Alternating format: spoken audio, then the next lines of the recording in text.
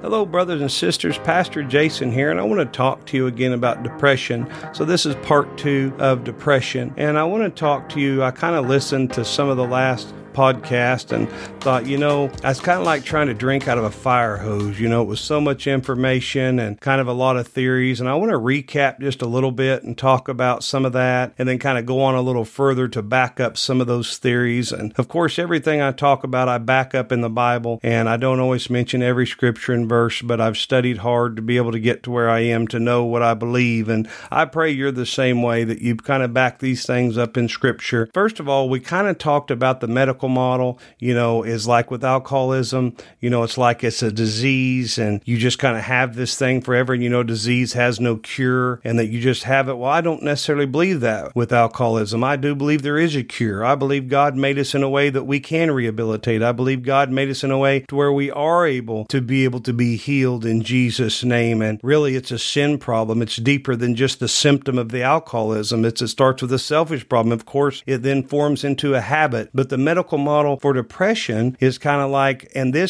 I'm not saying that the doctors and the health professionals, the psychiatrists say this, but culture has kind of adopted this in the realm of people that I've talked to and worked with, that, it's the medical model. I just have depression. Either my brain is damaged or it doesn't quite work right, or, I don't have, this dopamine, this serotonin, these neurotransmitters and all those things you talk about in depression. And, I just kind of have this. But, God took us and formed us out of dust and breathed breath into our body. And I believe that God knew what we needed. And I believe God knew how to be able to fix us. And that's where I quoted Romans chapter 12, be ye transformed by the renewing of your mind. And Apostle Paul said, take every thought captive. He's talking about things in our mind which do initially directly affect our brain. And so it's not like it starts with our brain and goes down, but I believe a lot of times with the medical model, it really leaves out the spirit. And see, they talk about the mind and the brain and the mind-brain connection, and they talk about choices, which is what I said. I agree. Change your choices that you're making. That's very important. Repentance is to turn away from sin and to change. And that's so important whenever you're dealing with depression. You got to stop making bad choices or you're going to be depressed. Your situation isn't going to change. But when you take and push the spirit out and don't even deal with the spirit, I think it is anemic, ignorant stance to depression. Well, I know that was a strong statement, but I think it just flies in the face of everything we should believe as Christians. But, culture's kind of said, I'll at the church deal with the social issues and kind of go there to be entertained and have some worship, but then I'll go to a doctor or a psychiatrist and I'll deal with my depression. And not saying that that's not necessary at times to get medication and things. I go to a doctor, but I think Jesus gave us a map. He gave us a way to heal the brain and heal the body. Sure, sometimes we're left with sickness, but God has made us in a way to where we can be healed through the power of the Holy Spirit. And it's not always instantaneous. That's one of the hard things. Sometimes it's line upon line, precept upon precept, here a little, there a little. That's where real change takes place. So we have the biological model, we have the medical model, basically, biological meaning your brain and your neurotransmitters and your dopamine, your serotonin, and then, your social things you can change through church, through better choices, those are things that are very important, and your psyche, and don't be afraid of that word psychology. I know Christians are afraid of that word, like, oh, I hope it's not psychology. Well, psychology is just simply the study of the mind, the will, and the emotions. That's what that is. And I don't have any problem talking about psychology. I think we should talk about that. I mean, it's thrown around so much in our culture. It's important, but I do have a problem when you only talk about psychology and don't pull the spirit into the soul. So see, as Christians, we believe as a triune being. I mentioned that in the last podcast, a triune being. We are body, we are soul, we are spirit. And you cannot separate those three things and not affect the other one. So let me explain that just a little bit. You can't eat all sugar and not have it affect your emotions, which is in your soul, because that's your body-soul connection. And I know you cannot make horrible choices. Say you don't get out of bed one day, you don't get out of bed 2 days, then you lose your job, then you get fired, and then you don't have no lights, then you don't have no electricity, then you stop eating right. Well, that's going to affect your body, but also it's going to affect your soul because it's going to discourage you. But at salvation, when we acknowledge Jesus as our Lord and repent of our sin, then our spirit is made whole. The Holy Spirit comes to live with us, and then He is our spirit. And that spirit man, affects every other part of the human being, which is your body, your soul. That's the whole idea. You can't talk about depression without talking about the spirit of man. And I think a lot of times that's what gets shoved off the end of the table.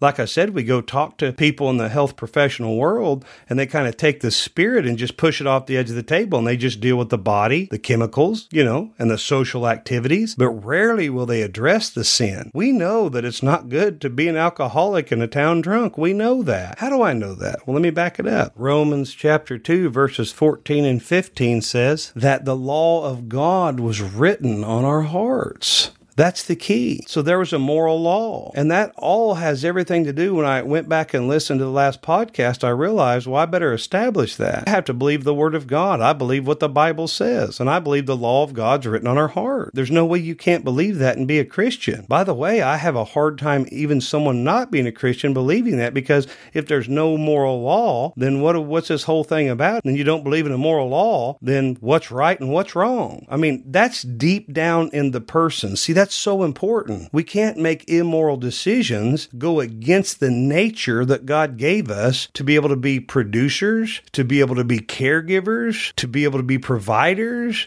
to be able to be lovers. We can't go against that and just say, oh, well, it's not going to hurt us, because we're going against nature, and going against the nature that God give us means we're going against God. And how shall we continue in sin that grace may abound? That's what the Apostle Paul said in Romans chapter 6 when he said, how can we? See, we can't continue in sin, and that leads to depression. If I keep doing something I know I shouldn't be doing, it can actually damage the brain. It can damage your body. It will lead to depression. You can have the perfect brain and the perfect chemicals, but if you keep going against what you know to do is right, then you'll have to have something to cope. I mean, you'll have to have some alcohol. You'll have to have some drugs. You'll have to have some improper relationship to try to kick off dopamine or to get more serotonin. Do you see what I'm saying? I mean, I know that's a broad way to say it, but a foundation is our values. See, you have a lot of people talk about thoughts, and thoughts are so important. And I've done a series on thinking, but it is deeper than that. It's deeper than just what you think. I quoted last time, the Bible says, so a man thinks in his heart, so is he. But where do those thoughts come from? Well, let's back up. Where do emotions come from? Well, emotions come from thoughts. Where do our thoughts come from? Well, they just fall inside of us, right? No, we know it doesn't. Thoughts don't just fall inside of us. Thoughts are actually a byproduct or a secondary action of our values. So our thoughts come from our values. So if we've been abused as a child, if we've been loved as a child, our perceptions are it's a safe world or it's not a safe world. Well, those are our values. So it is a safe world. It's okay. I'm okay. Everyone else is okay. We're okay. I may have been through some trauma, but I still have parents that love me. Now, all of a sudden, I'm a young man, and all of a sudden, I live in a world where the world's kind of okay. But if you're in an abusive home, and every time you turn around, you get your head cracked open, then probably you're either not okay, or they're not okay, or neither one of you are okay. Now you're a young man, you say, man, I'm not an okay person in a not okay world. See, those perceptions came from what the experiences you went through, what you walked through. And that's so important, because that's really where you form your values and your belief systems. And that's where I said about lies. Those lies that the devil sows in deep into our spirit are deep down in your soul, in your spirit, in your beliefs, in your values. And it's so important that we take everything we know. See, it doesn't matter the family we were raised in. I've never met and never will meet a family that's not dysfunctional. Even the greatest families have their amount of dysfunction, and we are dysfunctional people because we're in a fallen world. But we got to take all those perceptions through life and all those lies and all those ideas, and we need to take everything in light of the Word of God. And if it's not true, we need to disown it. We need to say that's a lie. And we need the power of the Holy Spirit to form us and to show us this isn't a horrible world with no hope. There is hope. The Bible gives us hope. Who the Son has set free is free indeed. I'm not stuck in addiction. I'm not stuck just being depressed. I am fearfully and wonderfully made, and through the power of the Holy Spirit, I can can live the abundant life. See, that's deeper than how I feel. That's a knowing. And as I attach to God and disattach from the world and those views that I had growing up, to dethrone everything, bring it in the light of God, we got to take the Word of God because it's a light into our path, a lamp into our feet. And I encourage you, that's what I'm talking about with depression. That's what I'm talking about with these other disorders like anxiety. It starts with the values of the core person. And the core person is the Spirit of God living inside of you in light. And you have to comply with that Spirit with your will. Do you know that you have the strength in your being to shut God down? Now, you can't arm wrestle God and win. He'll body slam you. Amen. But you can not comply with what God's trying to do. When He says, turn to me, when He says, don't sin, when He says, don't live a life of a drunkard, when He says, don't live a life of a homosexual, but we can't stay in that relationship and continue in and go, okay, I want to have peace in my soul and I want to be happy, because we'll have to self-medicate one way or the other if we continue in sin that grace may abound, or we'll just have to simply harden our hearts and say, God, I'm not going to do it your way. Hey, I love homosexuals. I love drunkards. I love drug addicts. I love them. I was a drunkard. I better love them. But I'm telling you, friends, we have to be careful that we don't fall into this trap that there's no law of God written on our heart. He says, even the heavens declare the work of your hands. I'm glad someone loved me when I was unlovable, that the church reached out and loved me. And by the way, the God of heaven reached out and loved me because the Bible says while we were yet sinners, Christ died for us. It's not that we don't love, we do love. So we tell the truth built on values and the Word of God. Friends, we can't medicate ourselves out of a place of a sin-sick soul. It's impossible. How do I know? Because I tried it. I tried it for 15 years to continue in sin, and I had to self-medicate. And through the Word of God, you can see it.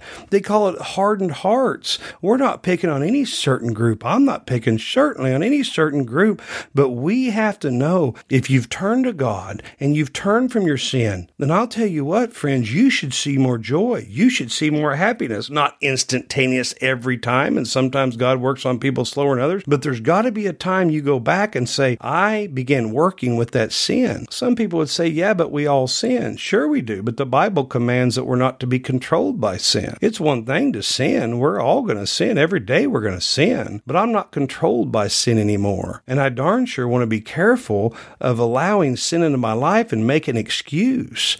But see, culture will tell us, don't worry about it. Have another one, buddy. Man, there's other people worse. I mean, that's culture. That's not God. I don't know anybody that wants to be a horrible person, but I know some pretty bad people. God's ways work. And when we get things right from the Spirit up, getting right with God up, I've seen people change myself, and you'll begin to see things lift. And we keep praying for people to be recovered, to be restored, to be transformed. A moral law is written on our hearts that we cannot push against. You can't get away from it. And the moral law, guess what it means if there's a moral law? For a lot of the atheists out there that believe there's a moral law, most of them do. They don't believe in God, believe in a moral law. Well, then where'd it come from? Guess what? A moral law come from a moral law giver. You can't have a moral law unless you have a moral law giver. Some people, they don't mind feeling bad. They got a reason to self-medicate. They don't mind trauma. They don't mind disorder. Why would they change the disorder? Because they got the disorder, so they got a reason to self-medicate. Now, I'm sorry if that seems harsh, but I do know a few people like that. They don't ever set any boundaries in their life and change anything because eventually they wouldn't have any excuse to self-medicate. And sometimes depression is embraced. Do you know that depression is just inward anger? People say, I don't understand depression. I don't understand. Well, do you understand anger? Usually you either have a tendency to get either angry or get depressed. And all depression is just inward anger. It's just looking inwardly and then not releasing the anger or not doing anything with the anger and turning all your anger in on yourself and abusing yourself. God does not want us to be angry with ourselves and to inflict harm on ourselves. And the more of the self-talk that we do, we're stupid, we're no good, we're broken. Suicide is a second leading cause to teens up to 25-year-old. The devil has done his job well to convince people that they're stupid, there's no hope, and they're broken, and there's no way out except for suicide. God help us. The devil is a liar. liar. We are not hopeless. We have hope in Jesus Christ. We have hope in changing our life and seeing change. Friends, I hope this word's been good to you. Until next time, God bless.